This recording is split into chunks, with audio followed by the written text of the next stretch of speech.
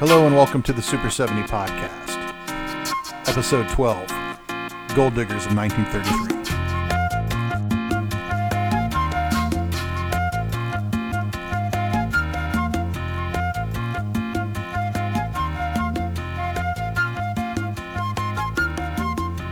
The Super 70 Podcast is meant to play along with the film we are discussing.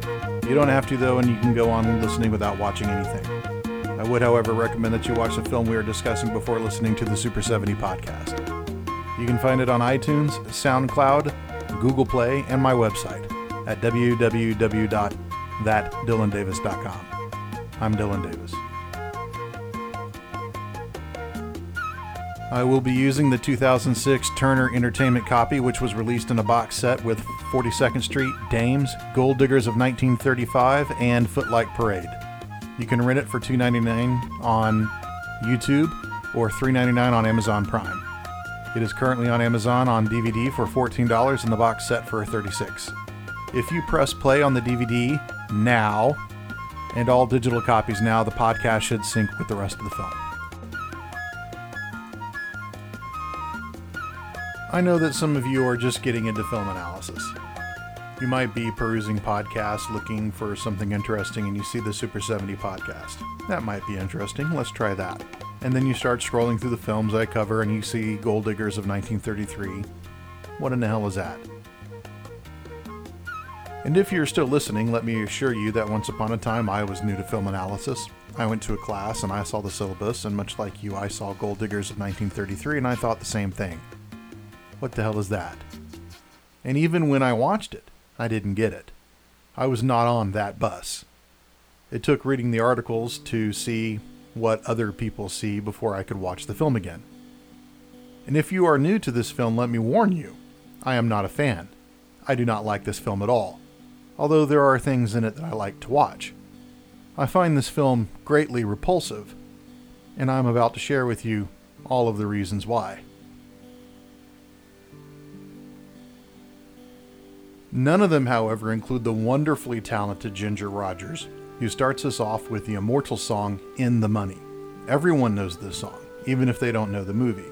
It's passed from person to person down through the ages. It's not on the radio, and yet people know the tune.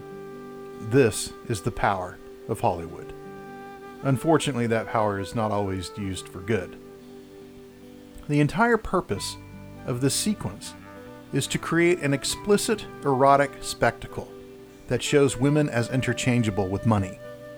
Ostensibly, this song is about being poor, and then suddenly getting rich. You hear about breadlines and all of that, but listen to the lyrics. And then we see the landlord. We can look that guy right in the eye. We're in the money. Come on, my honey. Let's spend it. Lend it. Send it. Rolling, rolling, rolling around. And then later, the silver dollar has returned to the fold.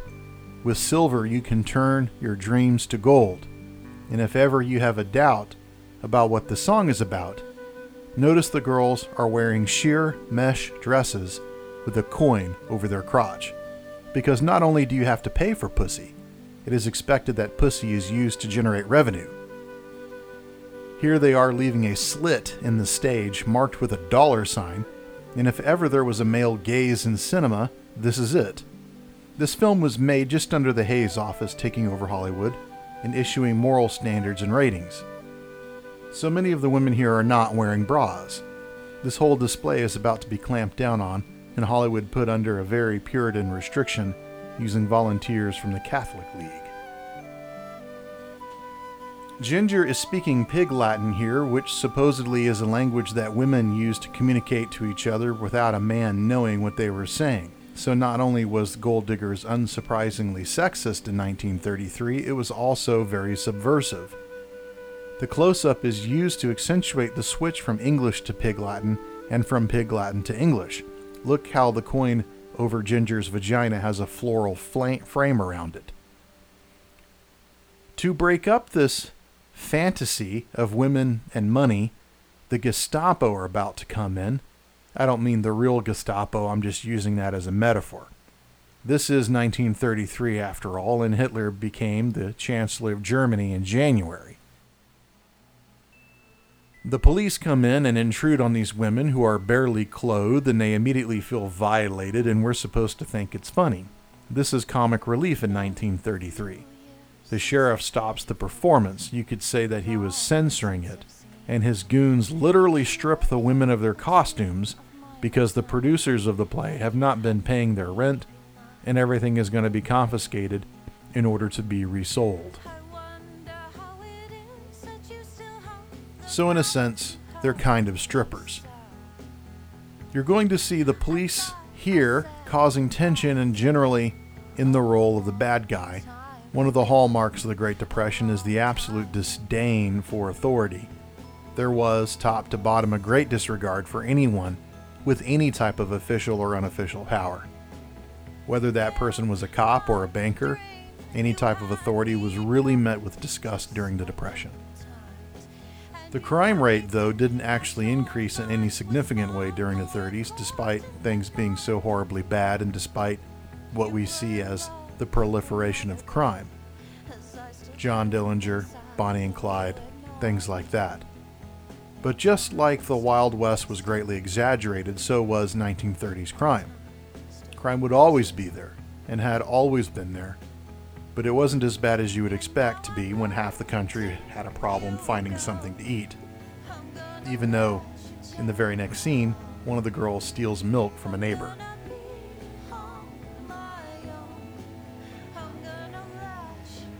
All these theaters closing would be a familiar sight back then. The first thing to suffer when you have no pocket change to spare is culture. Broadway was hit pretty bad back then. Movies were considerably cheaper, and people still went to the movies because it was so cheap. But even then, between a sandwich and a movie, people would choose the sandwich.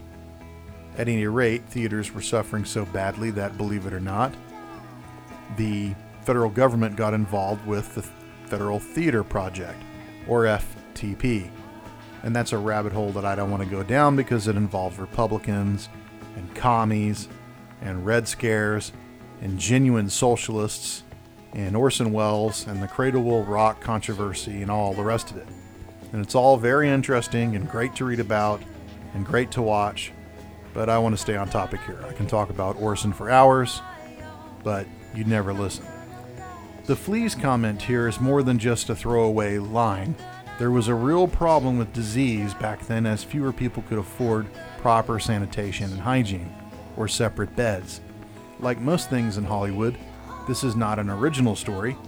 One of the golden rules in Hollywood today is the last sequel doesn't make money. Back in the golden age of Hollywood, they didn't really need cash in sequels so much as they tapped material thoroughly, and that's what happened here. There are a string of Golddiggers productions dating back to 1919, when Avery Hopwood wrote The Golddiggers, which ran for 282 performances on Broadway. The producer of that play made it into a 1923 silent film. It was again filmed as a talkie in 1929, which was not unusual. Many studios reshot existing films to milk the material with dialogue.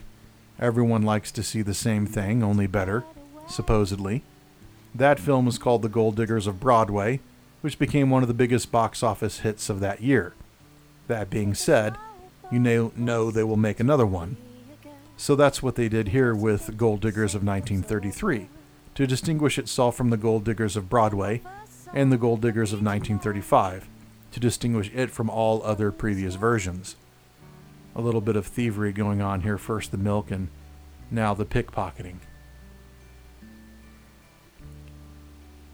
Remember that society by this time, 4 years after the stock market crash of 1929, it's not the same society. It's hurting badly. It's in pain.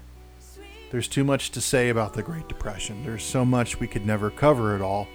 And I'm going to speak very generally here to get the point across, so don't dwell too much on the details. There's a podcast called Food During the Great Depression by Pamela Riney Karaberg from Iowa State. It's listed under C-SPAN's Lectures in History. She talks a lot about food and what people ate and had to eat and didn't eat, etc. According to her, there was about 25% complete unemployment by 1933, and that's bad. That's triple anything we've had since then. And that's the worst. But not all of the bad news. There's another 25% that is underemployed. That means there's a lot of people who work part-time because that's all there is. There's a lot of people working way under the living wage. There's a lot of people that are working, but not to their full potential and not to what they could be getting paid.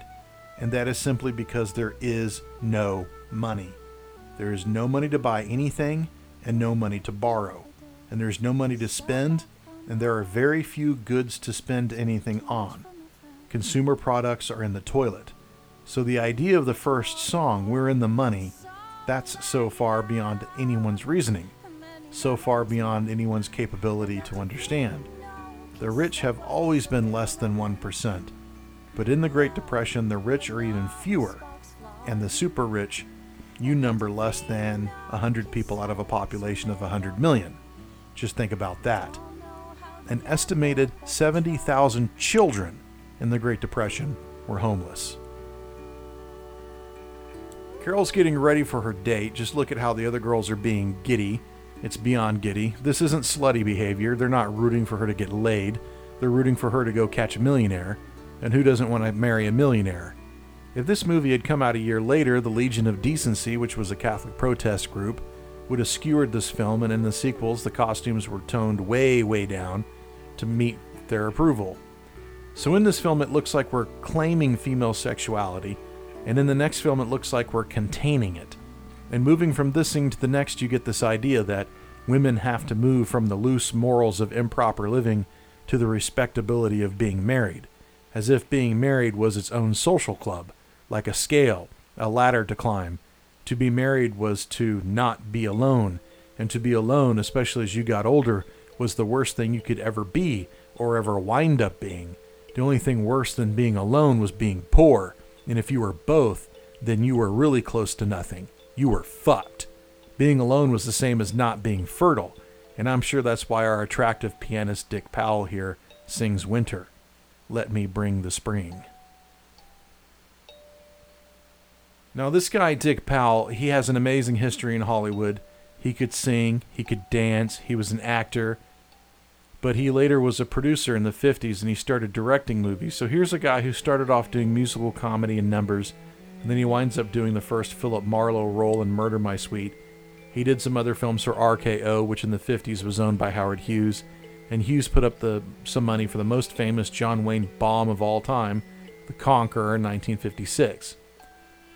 This is that weird John Wayne movie where he played Genghis Khan. It was filmed downwind of an above-ground atomic testing ground in Utah, and many, many people believed that fallout from that testing ground killed a huge section of the film crew. 220 people worked on that movie, 91 developed some form of cancer, and 46 would die by 81, so make of that what you will. Powell died of cancer by 1963, and Wayne died of cancer in 1981. Way off topic. Anyway, Dick Powell was a great guy. Notice the two doors in the background with the two women in the foreground, and I suppose that it could be two paths they could take. I don't know, I'm just making shit up sometimes. It could be too much psychoanalysis. And there's tons of that in this film. Remember that Freud was still alive when this film came out, and there are a lot of Germans and Austrians in Hollywood. The first wave would come when the Expressionists hit big in the Weimar Republic, and Hollywood was bringing them in by the bushel. But now, in 1933, the Golddiggers was shot and released in 1933. This is the beginning of the second wave of German Expressionist filmmakers fleeing the Nazis. Many, many films had psychiatrists as consultants on the set, and they would be listed in the film credits. Hitchcock in particular was huge into psychoanalysis. He actually paid for one to be on the set all the time. Listen to Trixie say that she's been off the gold standard so long. Wow, relating yourself to the gold standard. And here comes Barney looking like $1 million, and what does he do? Looks right at a girl's ass and says, "I've seen that face before." What a jackass. And they all gather around him and kiss his ass because that's how you make it on Broadway. And then he actually says he can use the girls because he'll use all the girls he's used before. Bad terminology for sure. And Dick is caught playing the piano, and in a bit of humor, he looks even better than Barney. And don't you dress your finest dark suit when you compose on the piano? It's like dressing up to fix the car, isn't it? If that's your vocation at home. So, this is the Torch song, and Barney actually says later that Fred and Fay would be as great as the Astairs if they could sing and dance together, which is a hoot because Ginger's in the room. And later we find out that Barney does not actually have the money, and why? Because his financial backer reconciled with his estranged wife, and she told him not to put any money on Broadway. So it's a woman's fault Barney can't give these women a job. How do you like that logic? This whole chorus line thing is obviously not new. Vaudeville did it, and it has its roots to before that. There were the Tiller Girls in England, and the Rockettes, of course, came from St. Louis in 1925. But having beautiful women in a row isn't new at all. Russell Market, who managed the Rockettes, he told his girls they couldn't tan. He wanted them extra white. And he didn't give a shit about talent. He hired strictly based on beauty. His idea was beauty any way you could get it. You have to arrange them, fine. The tallest ones go to the center and the shortest ones go to the edge. Given the curvature of your eye, you're fooled into believing that they're all the same height. Listen to Carol in this film. What is perfection? She tells you a 6-inch wrist, a 12-inch neck, a 19.5-inch thigh, a 9-inch ankle, and you better believe that there's going to be dimensions similar to what you find in a Playboy centerfold.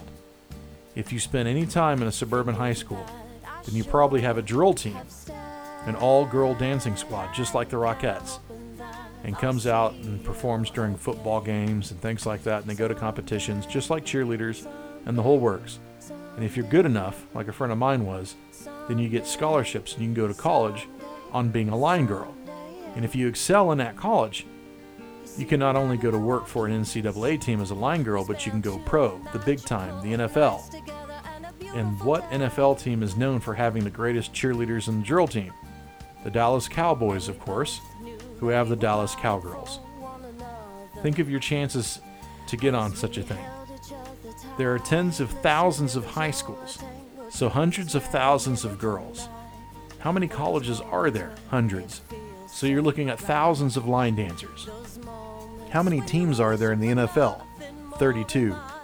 What is the size of their chorus team? 20, maybe? So roughly 640 jobs, unless you count the Rockettes and other entertainment groups. And girls kill themselves to make this cut, punishing athletics and great stress. Why? So they can look pretty for a man who sees them for a total of 5 seconds on a Sunday afternoon. This seems extreme.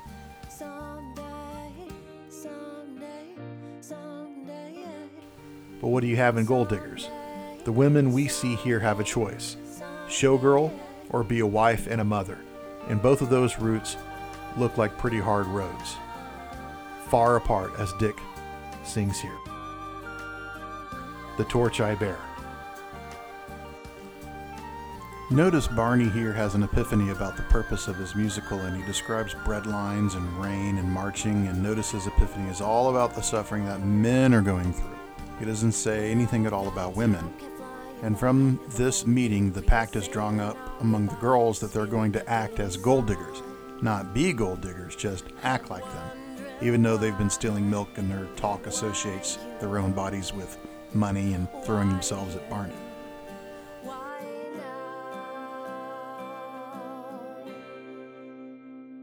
And now I'm wishing that I could have stayed. Wishing that I would have stayed. And notice that when Barney walked in, he's a perfectly fine person, but the minute that he says he has no money, his word is dirt, and it means nothing.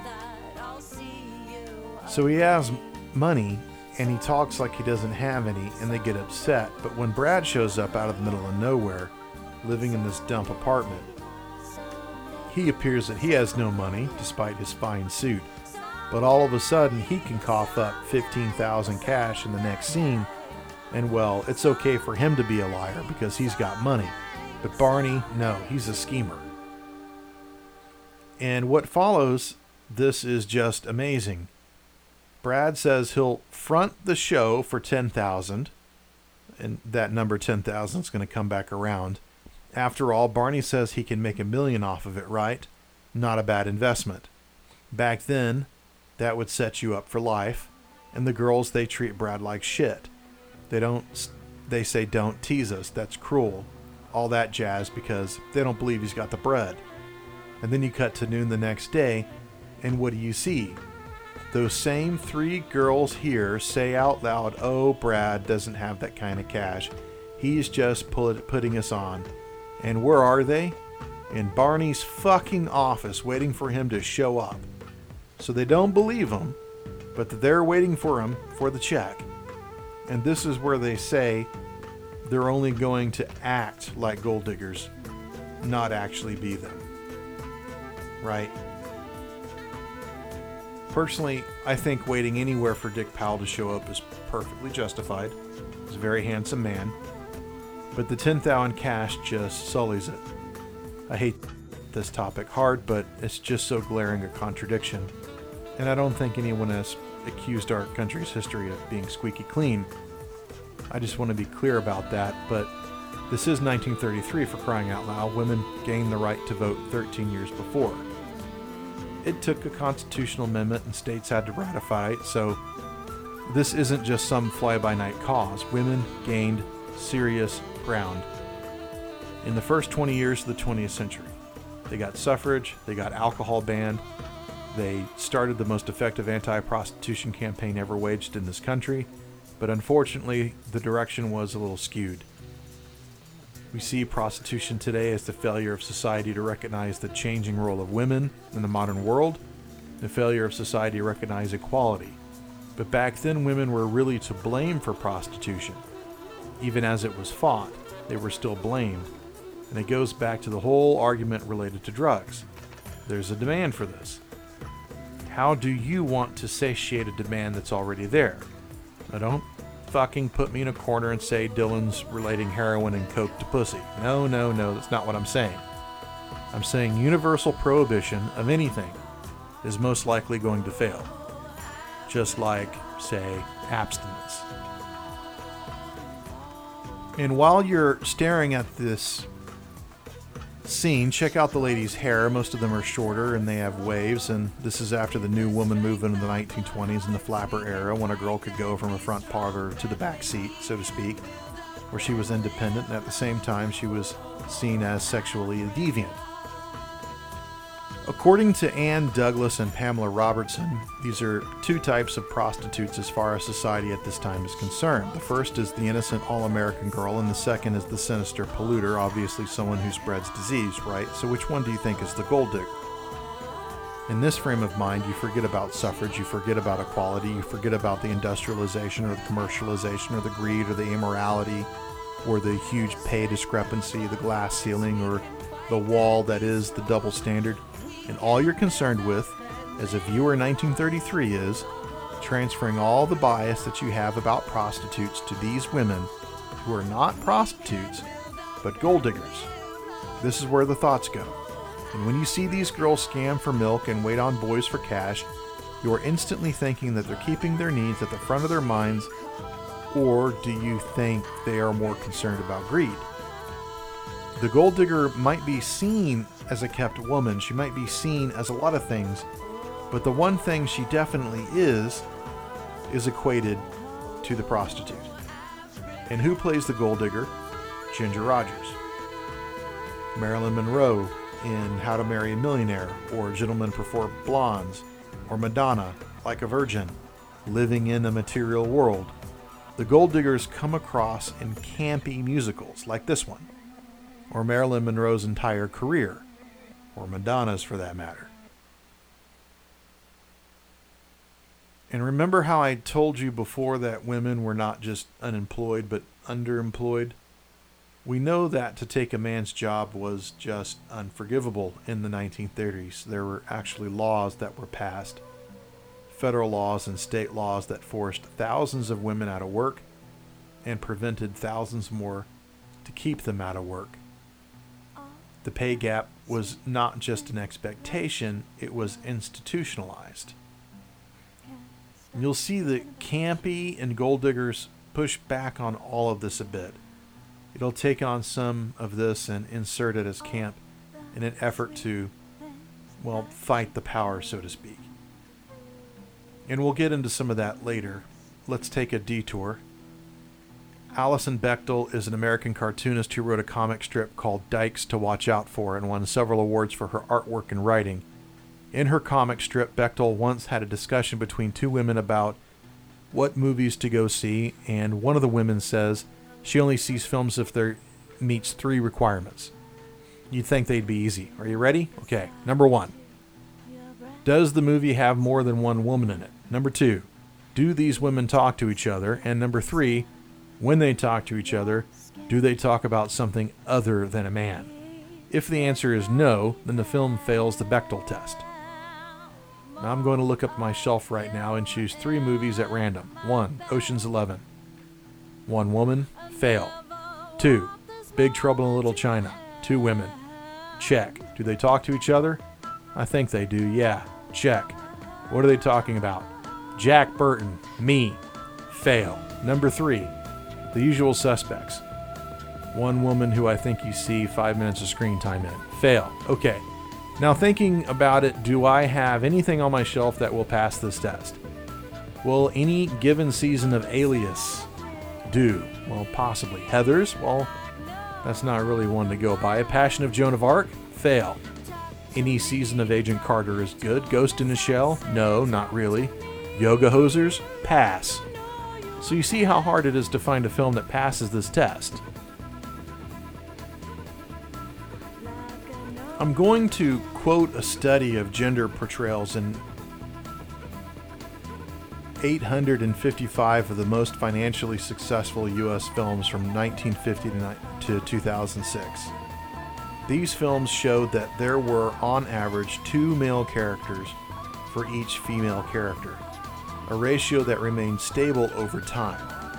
Female characters were portrayed as being involved in sex twice as often as the male characters, and their proportion of scenes with explicit sexual content increased over time. The Gina Davis Institute on Gender in Media, yes, that Gina Davis, stated in 2014 that 120 films made worldwide from 2010 to 2013, only 31% of named characters were female, and 23% of the films had a female protagonist or co-protagonist. 7% of directors were women. Another study looked at the 700 films from 2007 to 2014 found that only 30% of the speaking characters were female. In a 2016 analysis of screenplays of 2005 commercially successful films, Hannah Anderson and Matt Daniels found that in 82% of the films, men had 2 of the top 3 speaking roles, while a woman had the most dialogue in only 22% of films. And I'm sure that you noticed that when Brad shows up with the money, all of a sudden, Petting in the Park starts and the girls are lounging on pillows. At any rate, does Golddiggers of 1933 pass the Bechdel test? Are there at least 2 women in it? Yes. Do they speak to each other? Yes. About something other than a man? Well, no, not really. They talk to each other a lot, that's for sure. But usually it's about the musical, and they're talking about Barney, or they're talking about Brad, or they're talking about Fanuel. They're talking about money that comes from the 3 of them, someone else who has money. And that is the key here. Who has the money? I would hazard to say that most films on the Super 70 podcast would not pass the Bechdel test. It's why I've got my fingers crossed for Captain Marvel and Ocean's 8. Now, before you get your panties in a bunch, let me throw some disqualifiers at you. Some movies won't meet this criteria simply because the plot does not allow for it. If you're shooting a movie inside a 14th century monastery, then guess what? There's not going to be any women in the monastery, or the film most likely.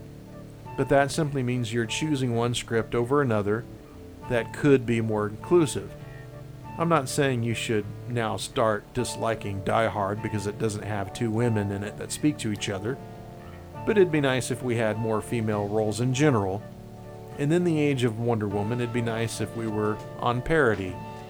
And let's state the obvious. Catherine Bigelow and Patty Jenkins can't direct every film we want. We need more female directors, writers, what have you. And they also can't conform to the Bechdel test all the time.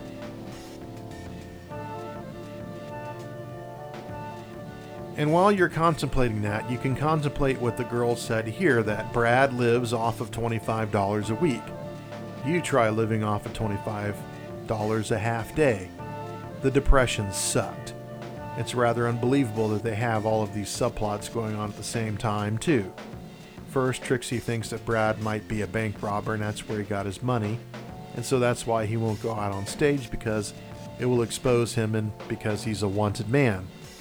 And then the night of the performance, which is the next scene, the lead star has to, get this, he has lumbago and he can't go on, and everyone peer pressures Brad to go do it. Now, lumbago, if you didn't know, is a blanket term for all lower back pain. And how do they pressure Brad into going on? By telling him all those girls will have to do whatever they have to do to make ends meet if the performance is canceled. And what's the insinuation there?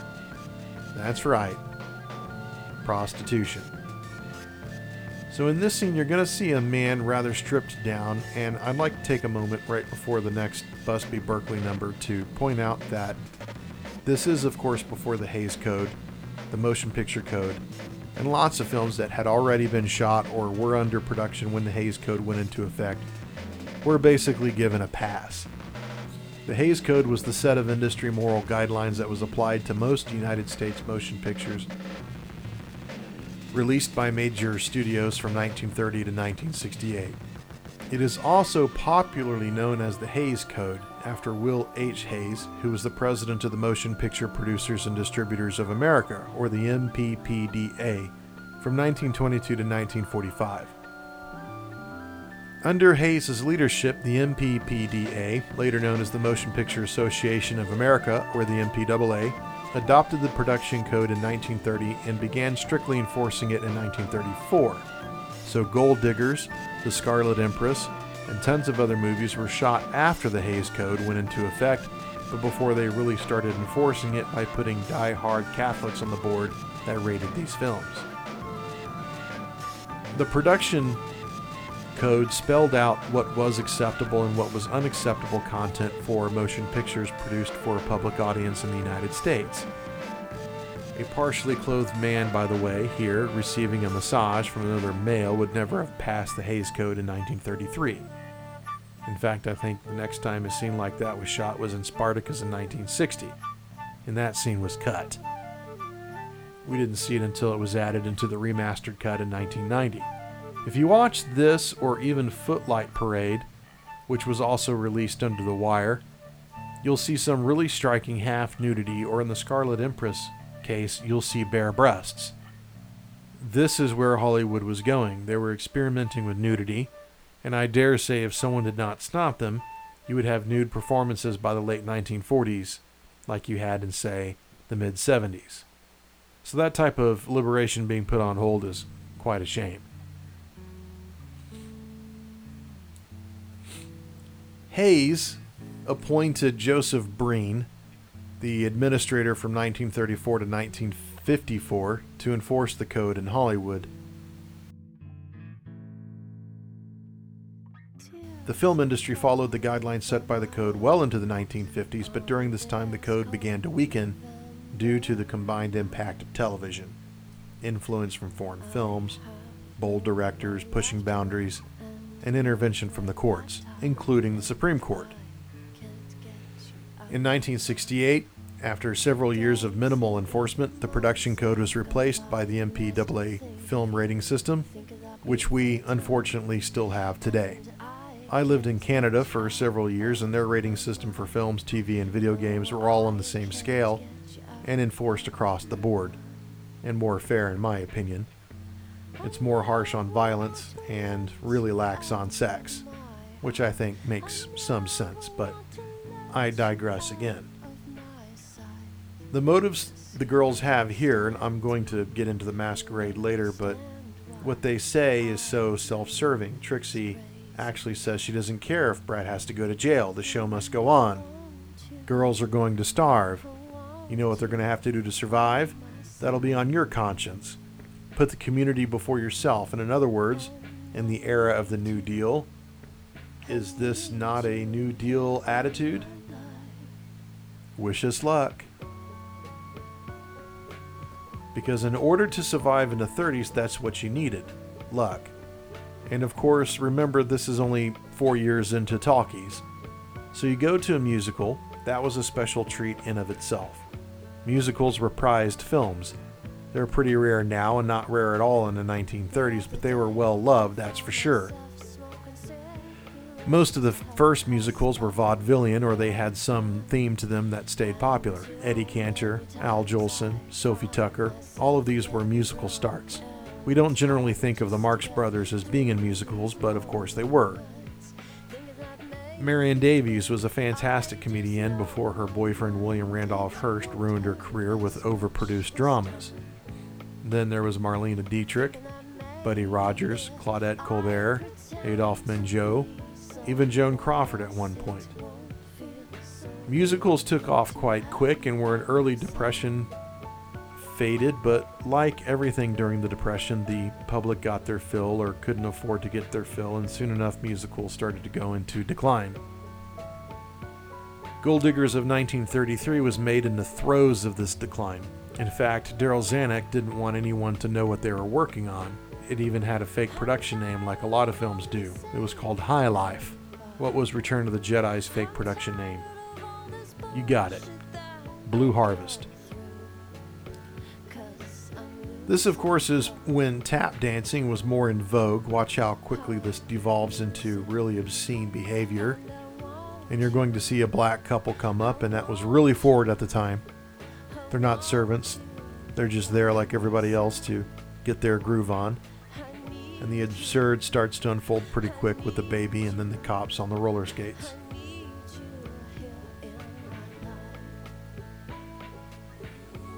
Petting in the park. And thus Busby busts it. And we know these girls, they look great, but they're not hired on talent. Mellencamp told us that. It doesn't matter if they can sing. It doesn't matter if they can dance or swim or whatever. It's the smiles and the gyrations. They exist, and that's all that's important to the male gaze. Man is primitive. The shot of the monkeys here is to inform us that we're all primal beings at base and all want the same thing, sex.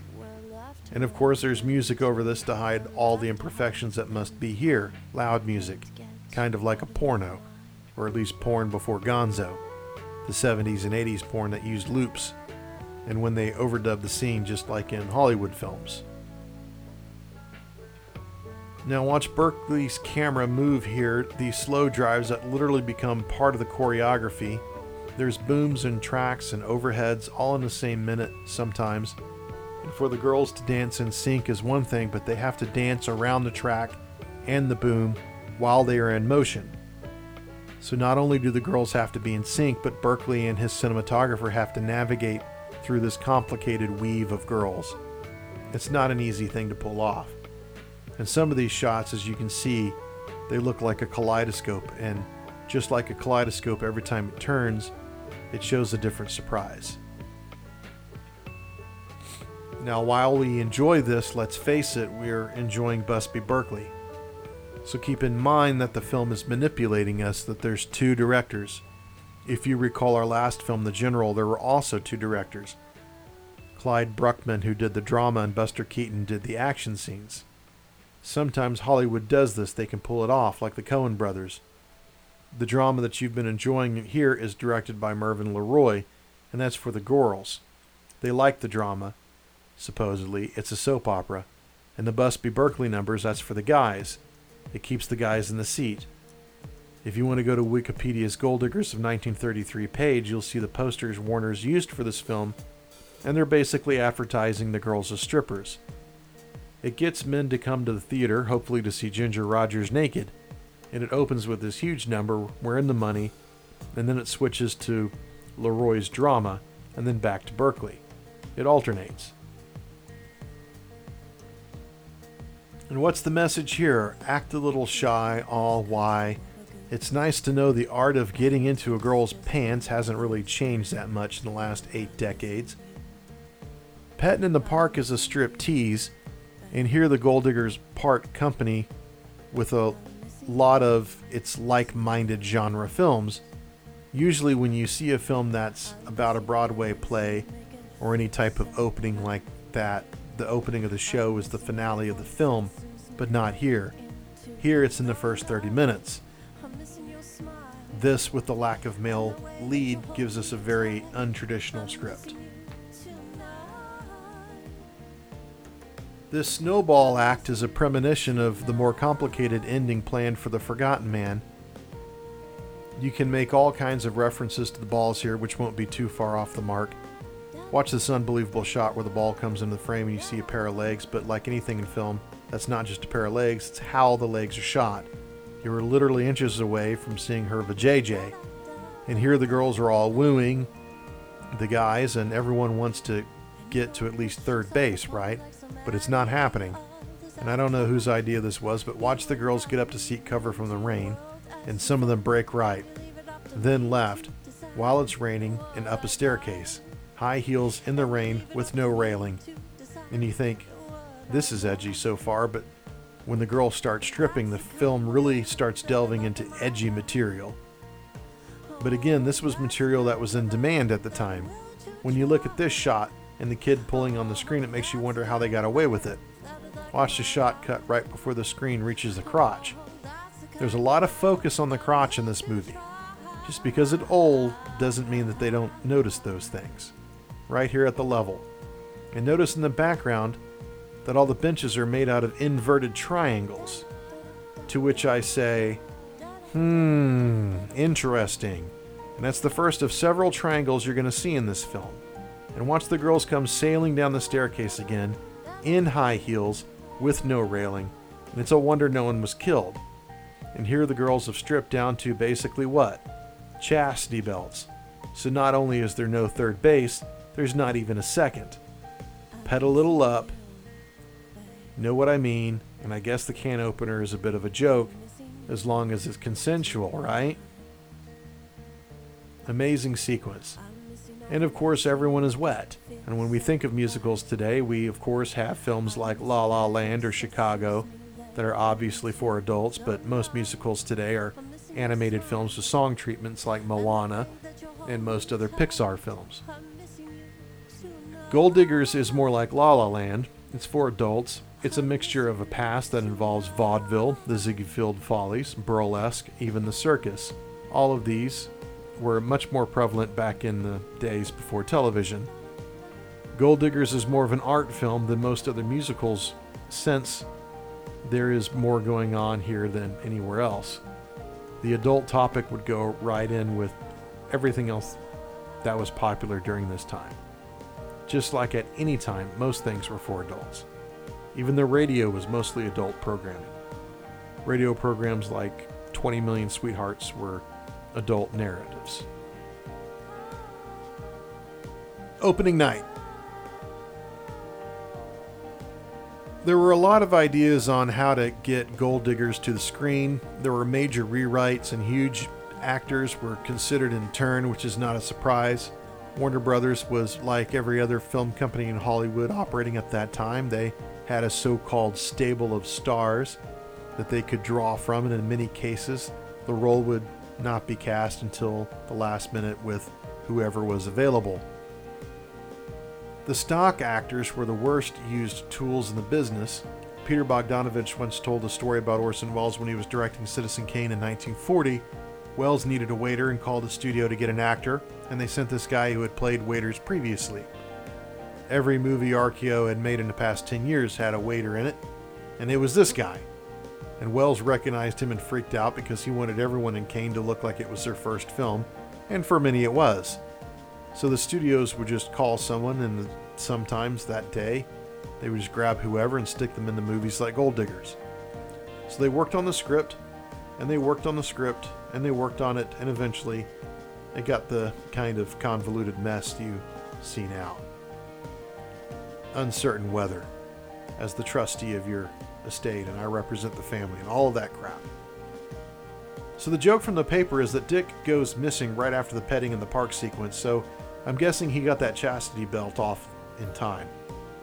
Anyway, the script was still not finished when production began, and there are rumors that it was being written during production, with some scenes being written the day of shooting.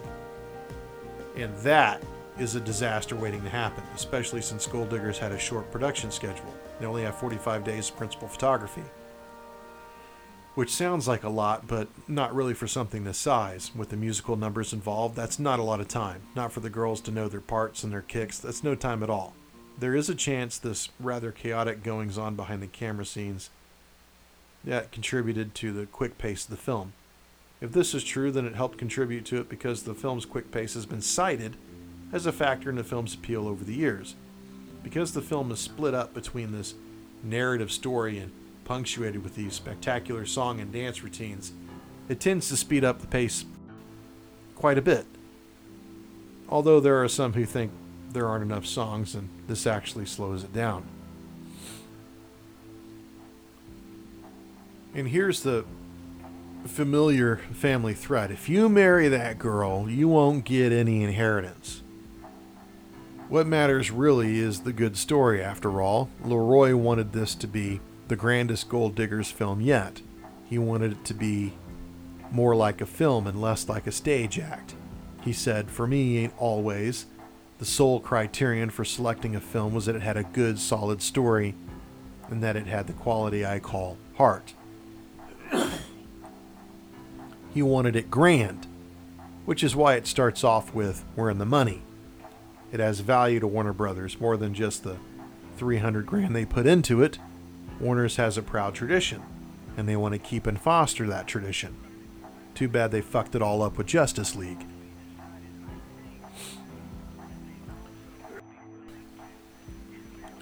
Like most Ivy League douchebags, this asshole drops his alma mater at every opportunity. Harvard. According to Jane Fewer, who wrote this amazing article in the film genre book, and if you can get this book, it's fantastic. It's on Amazon. But her essay on Golddiggers, she says there are 3 myths going on in musicals. The myth of spontaneity, the myth of integration, and the myth of audience. And instead of just reading the whole essay, I'm going to try to break it down for you. Musicals are ideological products that are full of deceptions. But the audience is aware of the deceptions because they want to be fooled. These myths try to hide contradictions in the films that are unresolvable. So there are a lot of problems in Golddiggers of 1933, contradictions in which, or in what we are introduced to and what we find out later are really happening. And we are presented with a showy piece in the middle of a depression. We are to care about the soldiers, only there aren't any soldiers playing major parts on the screen, but to fool you into making you think what you are seeing is real, you're going to see the showgirls behind the scenes, so to speak. You see Barney and what's happening behind the curtain and all of that, and you're going to see how to make a musical. So it tricks you into the idea that you're seeing truth, but there is no truth, only myth, which shouldn't surprise you. This is Hollywood. First, there's the myth of spontaneity, the idea that a musical performance and just burst out of thin air and it's joyous and to have a responsive attitude towards life. Think of how this film opened with "We're in the Money" and how most musicals of this era, and even in the Gene Kelly numbers in the 50s, they don't need a reason to burst into song, they just do. Singin' in the Rain is guilty of this, and so is the Barclays of Broadway. Another one is The Bandwagon, which is visually stunning. An amazing film, but it's been attacked for its lack of narrative structure. So it's over the top happy, and you see that here with Pettin' in the Park. The myth of integration sells you the idea that the narrative and the musical go together, and they are invariably linked. For instance, in the Singin' in the Rain, the success of the musical they put together and the final number of the film coincided with Don and Kathy getting together. This also happens in The Bandwagon. In Golddiggers, it's a triple play.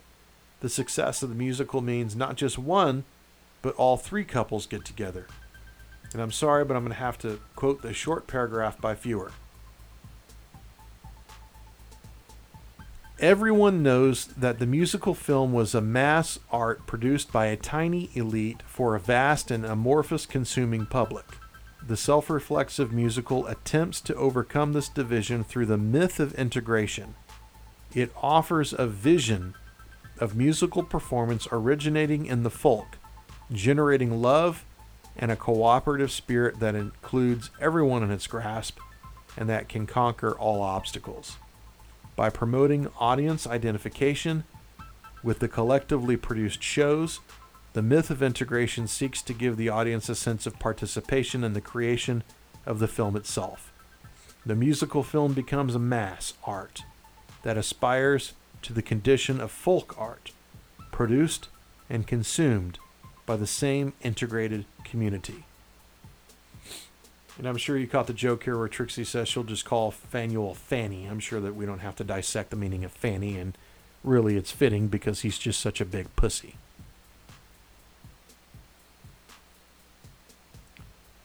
The myth of the audience means that the successful performance of the musicals will be sensitive to the needs of the audience, and they will give the audience a sense of participation in the performance. That's it. In Singin' in the Rain, Cosmo sings Make 'Em Laugh, and the point of view changes from Don to the audience and never returns. Now, honestly, all Hollywood films manipulate audience response, but the musical incorporates that response into the film itself. Just like White Christmas with Rosemary Clooney. And you'll see that in all numbers in Golddiggers. You even see a practice for Pettin' in the Park that is interrupted, and this, of course, is to tease the audience. And where is the big rich guy from? Anyone? Texas, of course. And what could they possibly have in Texas? These were the days in which to work for an oil company did not mean that you were a sinister man planning for the destruction of the earth. See how she prances around with her slip? That was the contemporary version of the thong. Patricia Mellencamp related Berkeley's numbers to Siegfried Krakauer's 1931 essay, The Mass Ornament, which links these types of routines, which were popular in the Weimar Republic too, to the capitalist production process, like Henry Ford's automated lines. And that goes to Fordism, commodities, and what Krakauer called were the American distraction factories. The cabarets were huge in the 1920s, and especially in Berlin during the Weimar period, and in Paris until Vichy. In these places, Berlin and Paris, they had large numbers of gay clubs, especially lesbian clubs. These things did not go away despite the Hays Code. They were just on a different continent. It does give you the impression that women were a mass-produced consumer product, used and to be used, and thrown away. And despite how pretty that looks on screen, it's very disturbing. Opening the chastity belt with a can opener is like opening any canned food product. You consume it, and then you throw it away. And remember, these girls are hand-picked after a national talent search. Hand-picked, just like they were defined in the film, right? They have to meet a certain criterion. This whole scene is escapist, but the whole movie is escapist. Andrew Bergman said that this film, you could drown your sorrows in it, in legs and in glitter. And is there a better way to drown? I'm not sure. Legs and glitter sounds really good. Taking boys for an expensive ride in a speakeasy, right? And did you notice by chance that Ginger is 7th in the credits? And there's this underlying assumption of what a woman is and what a woman wants that I just find repugnant. In the lyrics of the last song, Remember My Forgotten Man, it says, ever since the world began, a woman's got to have a man. And in the beginning of the film, you see that they're stealing milk and getting fired and trying to rope in guys. And then at the end of the film, you see that it has a Hollywood ending that you would expect. And I just can't help but see that the film is saying that if a woman gives up her sexuality and takes up a family, then this whole problem we're having with the Great Depression, it'll just go away. As if getting married will put milk on the table. But that's how it looks to me. Even this dude is going to shell out $75 for a hat that he'll never have or appreciate. And look how pissed off the guys are. Fucking gold digger. And take a look at this mise-en scene here and look at the decorations. Look at the lamps and the door and the drapes and that weird candelabra. This is not a period piece. This was meant to be contemporary. It's called Golddiggers of 1933 after all, so everything that you see here is supposed to be upscale and current. Even the downscale apartments. That's not supposed to make sense if you think about it. It's just supposed to look right. If you have 3 girls that are rooming together because they can't afford their own place, do you think they're going to have the latest trendy furniture? Of course not. And if they have a sofa, how do you think that sofa got there? How long has it been there? How long will it be there? I've had sofas for 10 years. But in order for everything to look like 1933, it has to be modern. It has to be current. You don't want Victorian dressers and nightstands in this film. That's so 1905. Even though I bet you many people had heirlooms from 1905 and still in 1933. So in fact, the furnishings in any movie you see should be a lot older. I remember my grandparents' house having all this shit in it that they bought in the 50s and 60s. And here it was, the 80s, and they thought it was antiquated. I thought it was antiquated anyway. But that's how people really live. But it doesn't work that way in film. Watch Valkyrie with Tom Cruise.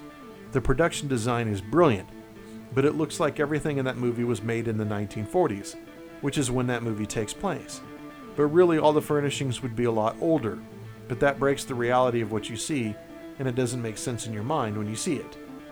The only way you can get away with having older films and older items in view is in cars. If you watch The Godfather Part 2, it's like watching a history of Detroit in the 50s. Beautiful cars. Okay, back to Lawrence and Faneuil, which is a 30s name if I ever heard one, like 1730s. And they immediately identify these girls as gold diggers without giving them a chance in hell. Lawrence even calls them a parasite. And they think so little of these girls that they don't even get their names right. Lawrence thinks Carol is Polly, and Trixie and Carol play on their fears of being taken for the proverbial ride, as Maud Lebowski would say. The girls put on this show when they exaggerate whatever it is they want to accentuate the idea that there are these gold diggers. And Trixie even shouts platinum when she sees Faneuil's lighter. Not gold.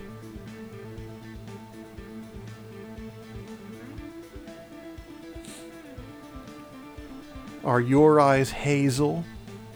What, you can't tell? Jesus, she's close enough to him, isn't she? Of course you see all this leaning in going on, touching knees and so forth. And watch the way Faye cuts in here between Trixie and Fanny. And Fanny starts plying the champagne. Good times, good times. In the nightclub, you'll see Carol dancing with Lawrence in what may pass as dirty dancing in 1933, and she even suggests to Lawrence that they're dancing in a vulgar way.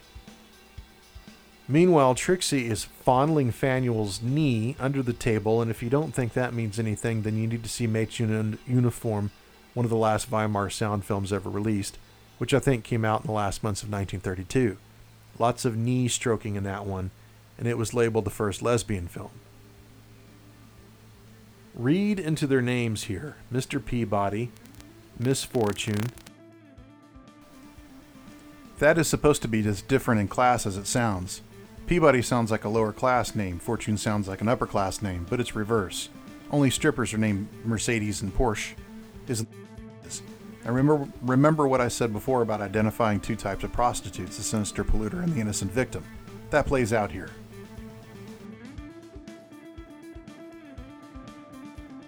Trixie and Carol are the sinister polluters, and Polly is playing the innocent victim. All of this is tongue-in-cheek, mind you, because even in pre-code days you couldn't have prostitutes. Not even 20 years later. Audrey Hepburn played a high-class call girl in Breakfast at Tiffany's in 1960. Effectively, she was a prostitute even though Hepburn herself said no one would ever buy her as a hooker. And she's right. I don't buy it. And as a result, I just don't get that movie. But here we're presented with proper casting, and Lawrence actually makes the link between acting and prostituting, which is not a new charge. That's been thrown at women for thousands of years. He says Polly isn't like the cheap and vulgar women of the theater that he knows. He even says, "How did a girl like you, ... And you know what he's insinuating, and Polly tells him the song and dance that would fit any movie about any hooker ever. She was an orphan, her mother was an invalid, she had to find something to do to earn money, and all she could find was this ... Now, as it happens, that's all bullshit. You know, because Trixie blows her cover to us anyway, but the stereotype is so common by 1933, it's so ingrained in American society that it is parodied to the point of the campy, and everyone buys it.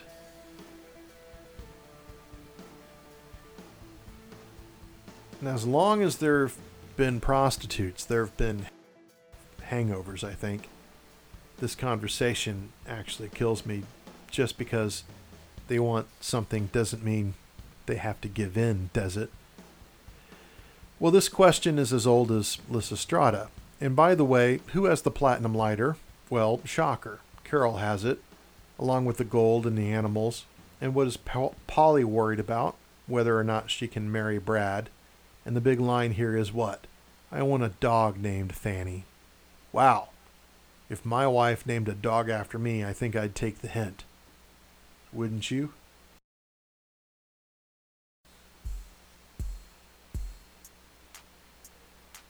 So it appears by this point in the film that the audience understands what gold digging is, and it understands what prostitution is, and the masquerade that is going on enforces the stereotype to the point where there is no difference.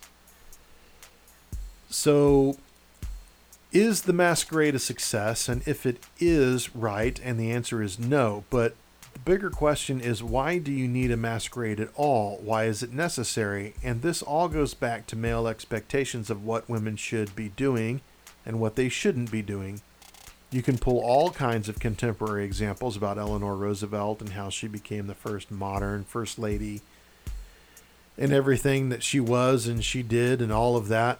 Some even think she might have been gay, and that may or may not have been the case. But in the larger picture, I don't think that it matters. What matters is that today you still have these examples, and these people are still raising bullshit objections to women trying to do not what men do, but what they want to do all by themselves. The current Prime Minister of New Zealand is the first female Prime Minister of that country, Jacinda Ardern. She's 37 years old. She's unmarried. And some in the press say partner. Has been with her a number of years, and they are expecting their first child, and the press is going knucking futs over it. As if it's the first time a woman had to juggle a full-time job and a kid at the same time. The only difference in her position is, or should be, that she doesn't stand a chance of getting fired because she's pregnant, which happens more often than you think.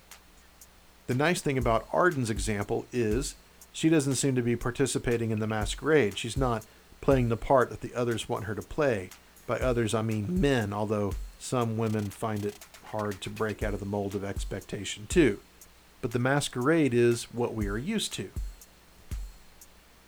Hillary Clinton is subject of some of the most horrible sexism I have ever seen in this country, in print, and we permit it, not necessarily because she is a woman, but because she is a woman who does not intend to fit into any mold any man wants her to make, or wants to make for her, since her husband left office anyway. But remember the fallout we had when she was First Lady, when she took on this role that Eleanor Roosevelt had 50 years before. And all the men freaked out and said, no, you can't do that. No one elected her. And they made fun of her pantsuits and all that shit. And then you didn't see her for 6 years until the Lewinsky scandal, really. And she successfully pulled off this masquerade, this thing that men expect women to be, this outer person, not themselves. It's an act. A man expects this, and so, whatever. You have to be that even though it's not who I am. That goes for Golddiggers, and that goes for reality. Even gay men have to do that until they come out of the closet. This masquerade, it merges the theatrical performance of what is going on and the deeper drama of what is going on. So if a woman wants to succeed in her dream, she has to masquerade, she has to play along and do what men expect her to do and what they expect her to be. And if that means that it's campy, like in Golddiggers, then so be it. The question then is, can women pull this off? Can they pull off the masquerade and get what they want and still keep their integrity intact? And if they can do this, they become prostitutes. And if they do, then is it the men and their oppressive and unrealistic expectations of what a woman needs to be for them that forces women into these roles? Forces them not just into the masquerade, but into prostitution. And at the same time, they condemn them for it. They say, well, you're the nicest actress I know, like Faneuil does in Golddiggers. If they don't want women to be prostitutes, then maybe they should stop treating women like prostitutes.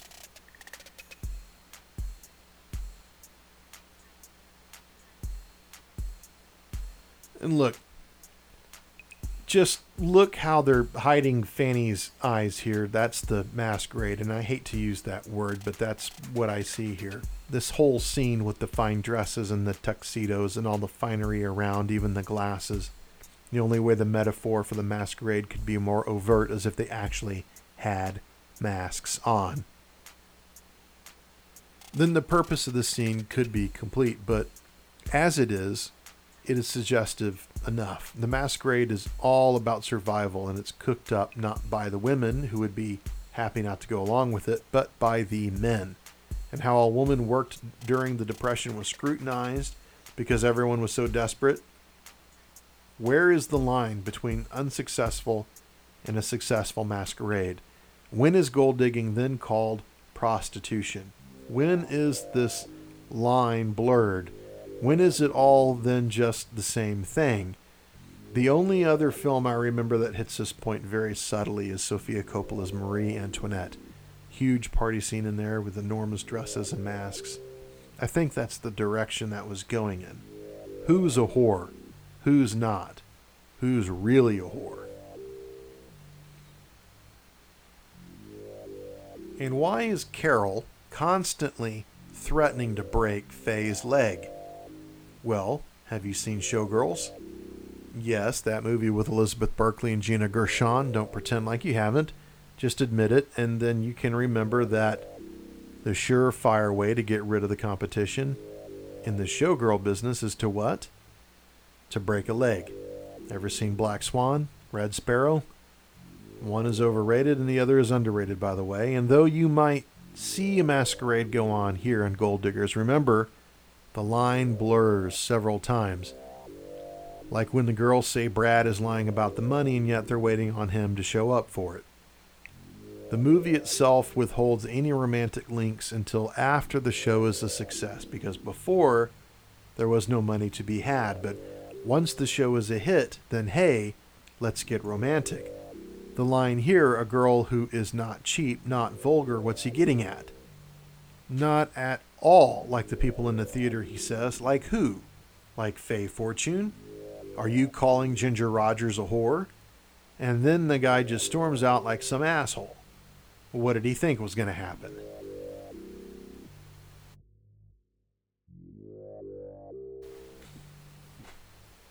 I didn't mean anything by it. Well, if you didn't mean anything by it, then why did you say it?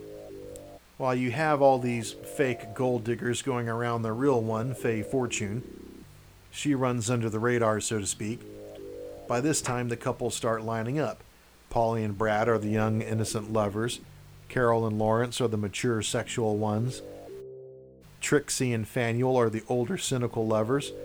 But where is Faye? Well, Faye is bait, my friend. She's a lure. And every time you see her, what do you see? Light. All around her. They light her up like an angel. Even from the very first shot.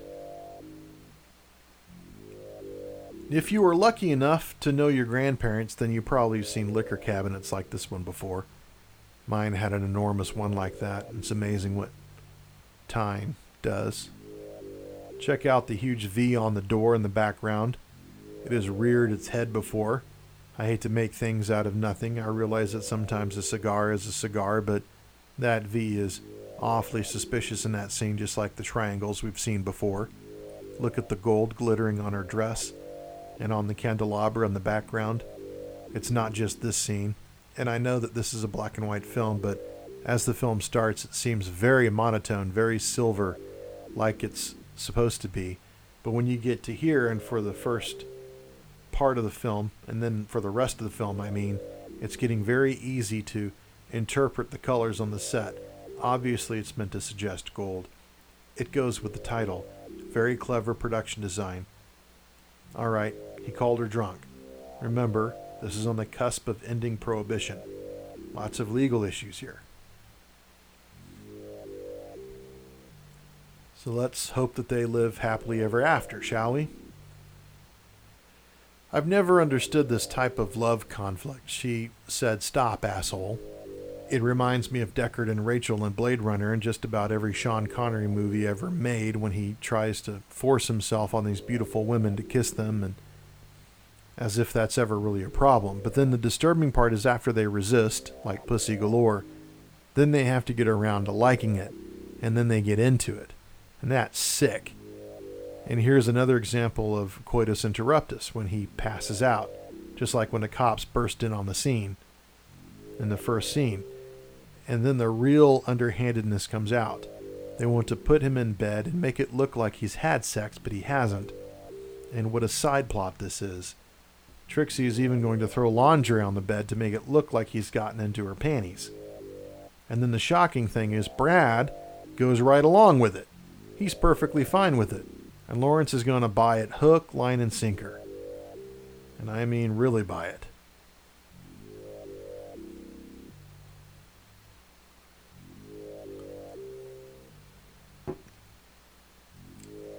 You see how they're both clad in gold here?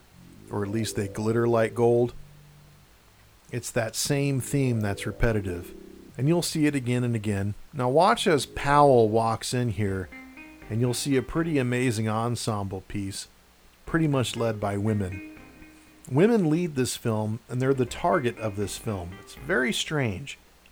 And now we are led to a rather amazing plot development. Jay Lawrence, in the next scene, gives Carol a $10,000 check for, basically, not even for sex. And later, this is transferred into a wedding gift, if you can believe that. So I give you $10,000 and you become my wife. So I've purchased you. Or not my wife in this case. This is a capitalist exchange. Now, I'm a capitalist. I'm an author. I sell books to make money. I use this podcast to spread the word that I have a commodity to sell. We all do things for money. Most of us do things with our body to make money.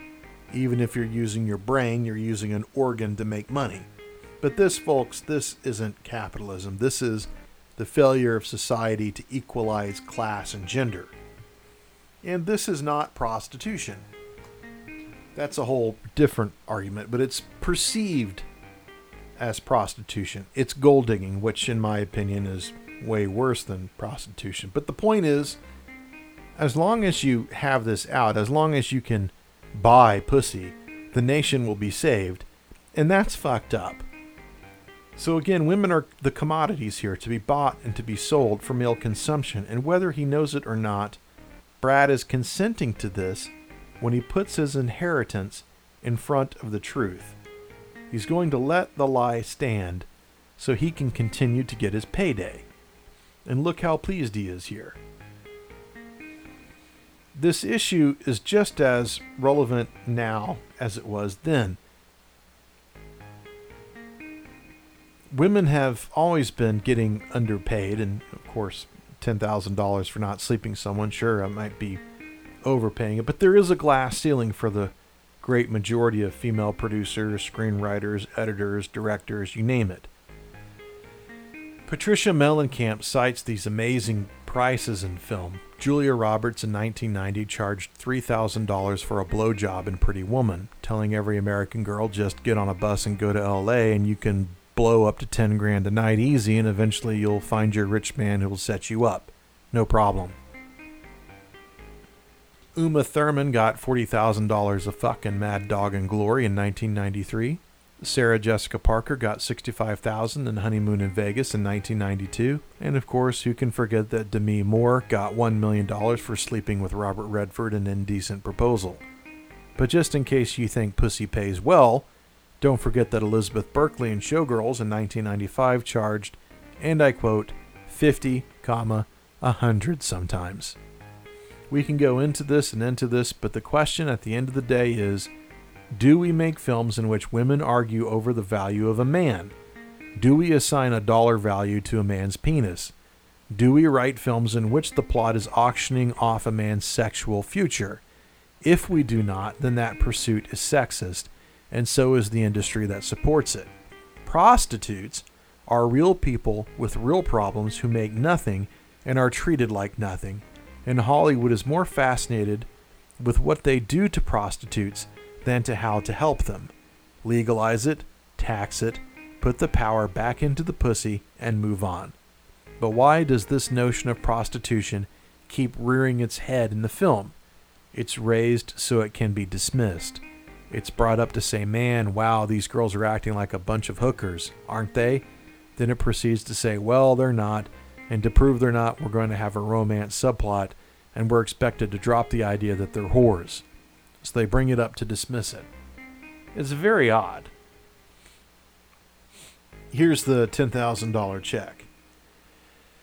And at the same time that we're dealing with the purchase price of pussy, we're also dealing with the stark fact that in 1933, 1993, and even today in 2018, women are simply not nominated for any film awards.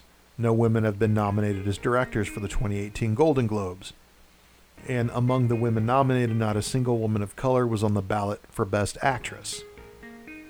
You'll notice, of course, that there are no women of color in 1933, when to be a liberal did not mean you believed in equality. Democrats lynched more people in the 1930s than Republicans have in the past century. Mellencamp actually stated that in 1992, the best woman's role was in The Crying Game, and the Oscar nomination for that role went to Jay Davison, a man. Look at this line. He's a sucker, a chump.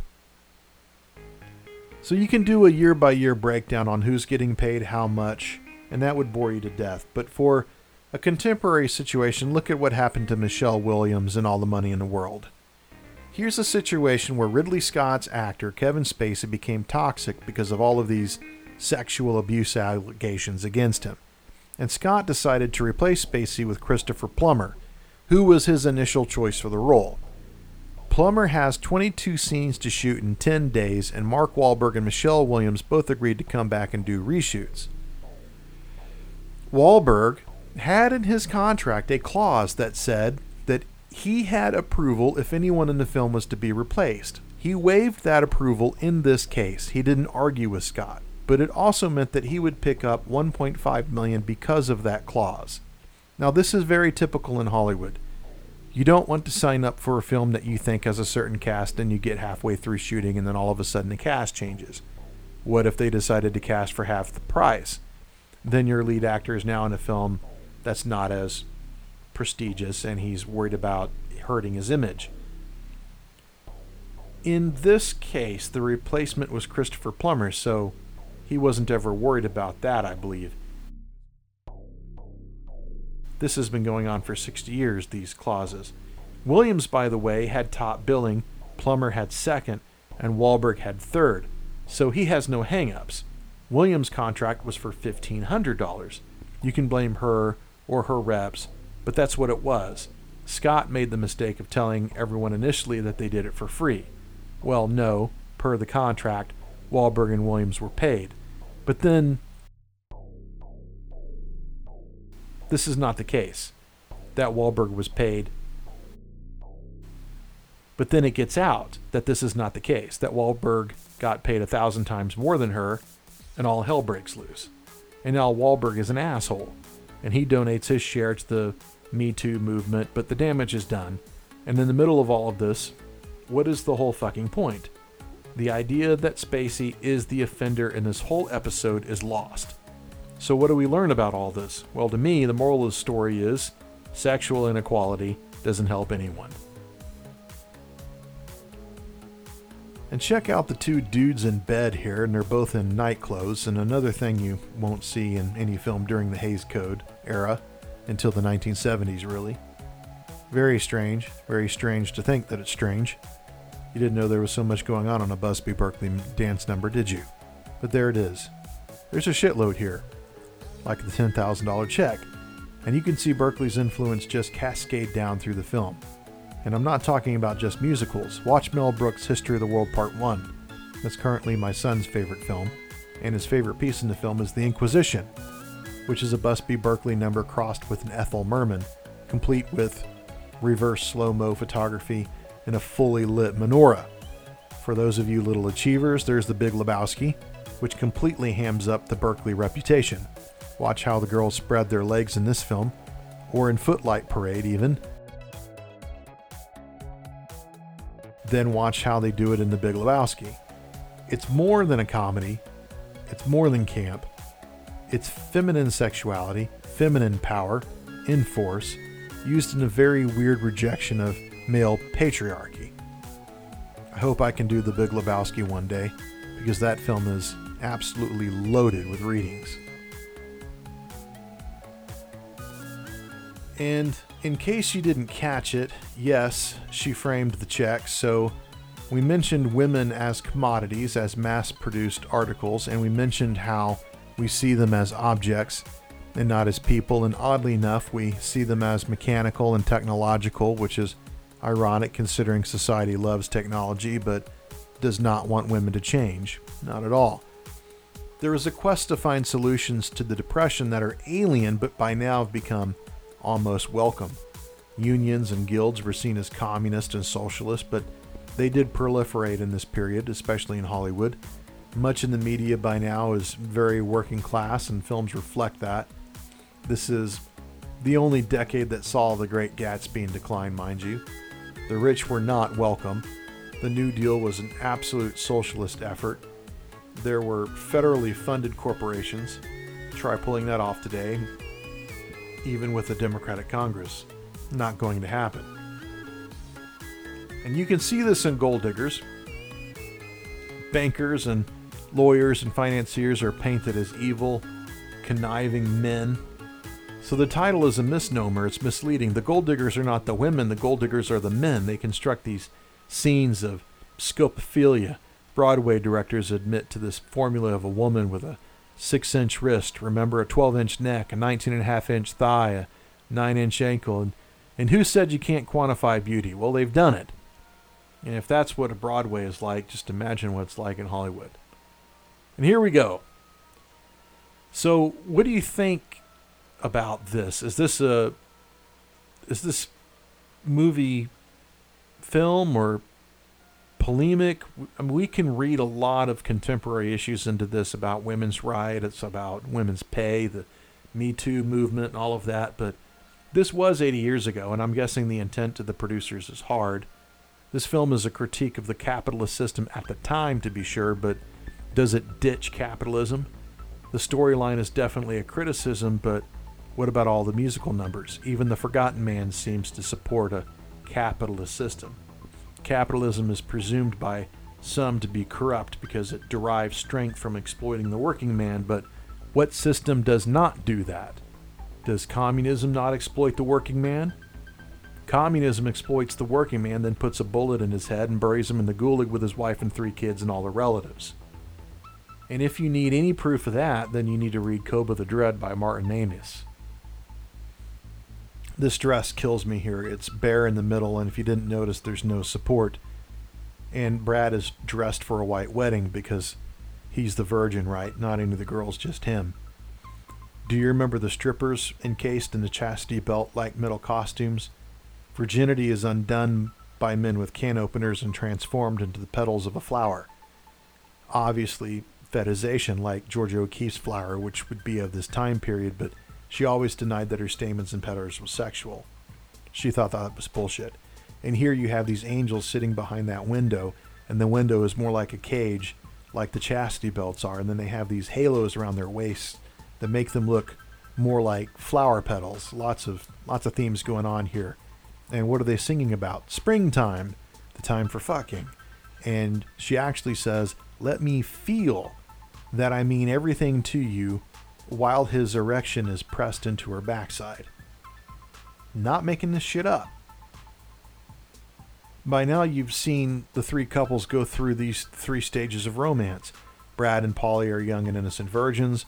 Lawrence and Carol are skeptical because they are older, and Faneuil and Trixie have moved on past sex and are settling for companionship. And though the women are different ages, they are much closer in age than the men are. Brad and Faneuil are a half century apart. See how they look like petals in a garden here? Very clever. So let me bring the spring to you. That's the lyric. And now the staircase looks like some weird MC Escher drawing or lady's high heel in the next shot. I tell you, this shadow waltz sequence gets very weird. Don't get high and watch it. It's way too much. Now watch the same shot when they turn out the lights. And it's just more than a cool shot. It's these little violins, but they're so small and so squiggly. It's like they're little sperms wandering around trying to find eggs. I'm not making this shit up. Just look at it. And if you look at the shape they're making, doesn't it look like a rabbit? And even the ears are very noticeable in the feet. And what are rabbits known for? You've got it. Fucking. And where are the eggs? The ovals. They're nowhere to be seen. And as far as they lit up all these violins and they got the girls to swirl back and forth without tripping over chords, I don't know how they did this, because this was back when, batteries back then, they were all very expensive and very rare and twice as heavy. And the shot goes back into the light soon, and you're going to see tons of circles there just like before, but more importantly, the kaleidoscope is going to go in and out. Just take a look. And it starts with this one. And yes, of course, the obvious thing is the violins are supposed to look like women's bodies, but that's not original, and that goes without saying. So here's the weird oval contracting and constricting like some sort of Kegel muscle, and obviously a flower. And then the lights go out again, and the kaleidoscope comes into the dark and looks even more sexual, like some sort of dilation. And even the bows of the violins look like phalluses for a bit. And if I'm right about that, then this is a biological clock happening here, right? That's perfect filmmaking. It's a perfect clock. And into the folds of something fleshy you go in the next scene, right? The lights are going to come back up, and then we're looking up the skirts of all of the dance girls, but not all the way. So we're going to tease you a little bit. And then this goes back to Petting in the Park, where they did the same thing. And the dresses there are oval again, which is where the eggs reemerge out of the kaleidoscope. And then you're going to see, watch the curvature here. There's this triangle, this very weird triangle that we make off of the mirror. And where does this all lead? Just follow the camera up in this amazing crane shot that's going to happen. And in the winter, let me bring my spring to you. Not very subtle, is it? And they're wearing the skull caps like they're going to go swimming in that flawless glass lake there. Oh, they're so in love and everything's going to be fine. And you could make this shot into a perfect GIF. And then Dick Powell is going to sing "When in the Spring I Come to You." And then a white flower is going to be thrown into their faces like some sort of ejaculate right here. I mean, that's all very weird. But by the end of the film, things kind of turn on their head, right? Jay Lawrence is introduced as the Rockefeller type, right? This titan of industry who exploits the working man for profits. But by the end, we find out that this is just not true, that he's only the custodian of his parents' money.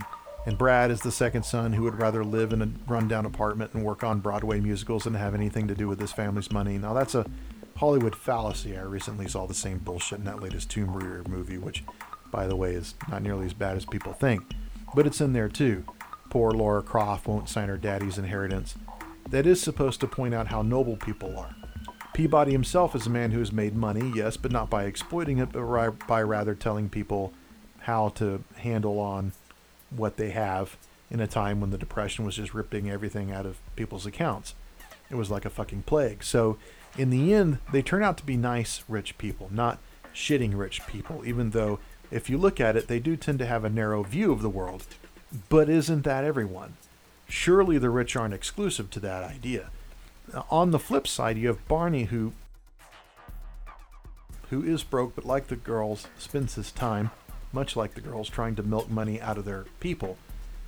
So we have a lot of falsehoods going on, and the end, everyone gets together. So what do we have here? Is it about social injustice or financial inequity, or is it about romance? All of the storyline subplots, like how Lawrence thinks Carol is the woman his younger brother wants to marry, and all these other little things going on. And some people have said if you cut all that shit, all the musical numbers, there'd be a coherent film. And others said if you cut the storyline and put in more musical numbers, it would be 10 times better. So that's films for you. It's just as polemic as politics. And here you're going to have another triangle. Lots of triangles in the film. And this sequence doesn't start out like the others, and you'll find that it doesn't end like the others too, ostensibly. It's about the World War I veteran, the forgotten man. But listen to the lyrics. When you forget the forgotten man, the soldier, you're also forgetting the woman he's in love with. If you don't take care of the veteran, you're not taking care of his wife or his daughter or his mother. And where does that leave society? And instead of starting off with faceless women, we're going to see a bunch of very individual looking faces. Thin women. I mean way thin, like starving. An old woman, a sad woman, and an African American woman, because black people exist in the Great Depression too. They were the first to suffer, and they were the last to be helped by the war. And these images are remarkably reminiscent of Dorothea Lange's photography. She's the photographer who shot Migrant Mother and tons of other photos in Depression-era families. Okies, Blue Collar Poor. Walker Evans was another fine photographer of the era. Evans and Lang shot tons of poor rural women and made them immortal. And in a sense, they made the Depression immortal. They made it approachable for future generations. What they made is possible. They made it possible for us to know what their suffering is like. We do remember them when we learn about them in school. Then later, like the veteran, we forget about them and we move on. And through this sequence, you'll see these demarcating wipes act like stage curtains to separate the acts of history. A line of wounded veterans transforms into a line of men, also veterans, queuing up for bread, but they're out of the army by then. You'll see a subtle trick in here where you'll see men in a bread line and later men in a uniform, and it gets dark, much darker than any other part of the film. And it reminds me a little bit of This Is the Army by Ronald Reagan that he did in 1944. And during all this, keep in mind that in the theaters back in the 20s and the 30s, they were dark. They were much darker than they are now. And now we have OSHA and reflective strips and all of that. But back then, there was none of that. The ushers wore uniforms. I'm talking not polo shirts with name tags. I mean uniforms like bellhops and elevator operators. And they had the flashlights to take you to your seat because it was so dark. Even with the projector going, it was that difficult to see where you're going inside the theater. Then after the bread line, you're going to see another chorus line, the last one, that moves in and just moves with the most amazing timing. And some would say that the chorus girls move with scientific efficiency. That Berkeley's girls are formations that have symmetry, like it's a machine, like kind of an assembly line in a factory. It reminds us of mass production of a kind of conveyor belt. It's not as blatant to say Chaplin in modern times going through the gears, but it does mimic what girls are to men, just a series of parts. They're perfect, but they're anonymous. Maybe they are perfect because they are anonymous. And of course, they are commodities to be sold. So there is a capitalist critique to be seen here. The tapping of the feet on the chorus girls line is amazing. It's very precise, very mechanical, almost like a typewriter, which most men didn't know how to operate in 1933. But most women did. Keeping that in mind, what do we know about technology, or more importantly, what have we been taught about technology? Weren't you taught that technology and progress go hand in hand? That as we become more technologically advanced, we also become a more progressive society. And if that is the case, as you watch Golddiggers and these cops take away this poor man, ask yourself, in this age of technology, sound films, the telephone, the evolution of electricity, the efficiency of sound gramophones, ask yourself, was the right for women to vote in 1920, was that right on time? Or was that just a little bit late? In the 30s, single women were still looked upon as spinsters. The leading codebreaker for the United States government in 1933 was a woman, Elizabeth Friedman, who had to balance her home life with her great sense of patriotism. And check out the Spycast podcast for more on her, but what is the point in all of this? These women's bodies are part of a huge machine, just like a gear. They're a special effect, and they're meant to be kept in line and doing exactly what a man wants them to do. Look pretty. They serve a gendered master. And the whole show, the very impressive kaleidoscope that Berkeley gives us, and it is impressive, it's all a cover-up. Pay no attention to the male gaze. And when we get into sexual politics like this, just like any other thing, you have to look at it from all sides. How often have you heard that the 50s were a terrible time because the men came home from the war and the women were all fired and had to go back into the kitchen and pump out babies for the man who took their jobs? I've heard that a lot. I've heard that all the time. And then I spoke to my grandmother, who had 3 children in 1939, 1943, and 1945, and she had to work during the war. Her husband, my grandfather, was off fighting in Europe, and when he came home, he literally took her job. It was a family company. She worked for her father, so she went home. First, they bought a starter home, then they bought a 50s ranch-style house. And if you were to ask my grandmother what she thought about the 50s, she would have told you that it was the greatest time in her life. Raised kids, had her husband home. It was in between 2 horrible wars. She was the most feminine person I knew, and she saw nothing depressing about playing the housewife and the mother. In fact, she preferred it. That was the way she wanted it. And to her, the idea that she was somehow being enslaved was absolutely alien to her. She wouldn't hear of it. It was crazy. So just because you hear a narrative that is true, women's liberation, which is a real reaction to a real crisis in our society, don't think it's the only truth. My grandmother found great contentment in the 50s, and she hated the 30s. So as you watch this, keep that in mind. You could say that at first glance, that everyone in this situation got what they wanted. The women seemed to have been captured everything that they wanted, and the men seemed to be completely satisfied. That could be a reality that many people in the audience at the time that they thought when they saw this film, and some people still to this day might see that. The view is not necessarily wrong, it's just one interpretation of this film. And there's a reason, of course, we call it the end of the film, the climax and the resolution. Everything seems to be resolved. We even see how girls are people now. Do showgirls have hearts? Yes, even they have hearts. Even hookers have hearts.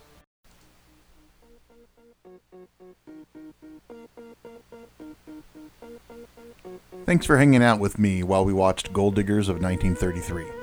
I hope you found this interesting, whether you watched with the commentary on in your home or just listened in your car. The Super 70 podcast is brought to you by Dylan Davis. That's me. You can find me, my podcast, my books, and my blog at www.thatdylandavis.com. The Super 70 podcast is available on SoundCloud, iTunes, and Google Play. All music on this podcast was written and recorded by Rosalind McPhail and Joshua Cunningham. You can reach them both on SoundCloud.com. If you're offended by the interpretation of this film, please let me know by sending me an email at thatdylandavis@gmail.com. If you like the podcast, please express this on iTunes or SoundCloud by leaving a rating and a review. You can also find me on Twitter at thatdylandavis and find my books on Amazon.com. This is Dylan Davis, and we'll meet next time in Mildred's Cafe.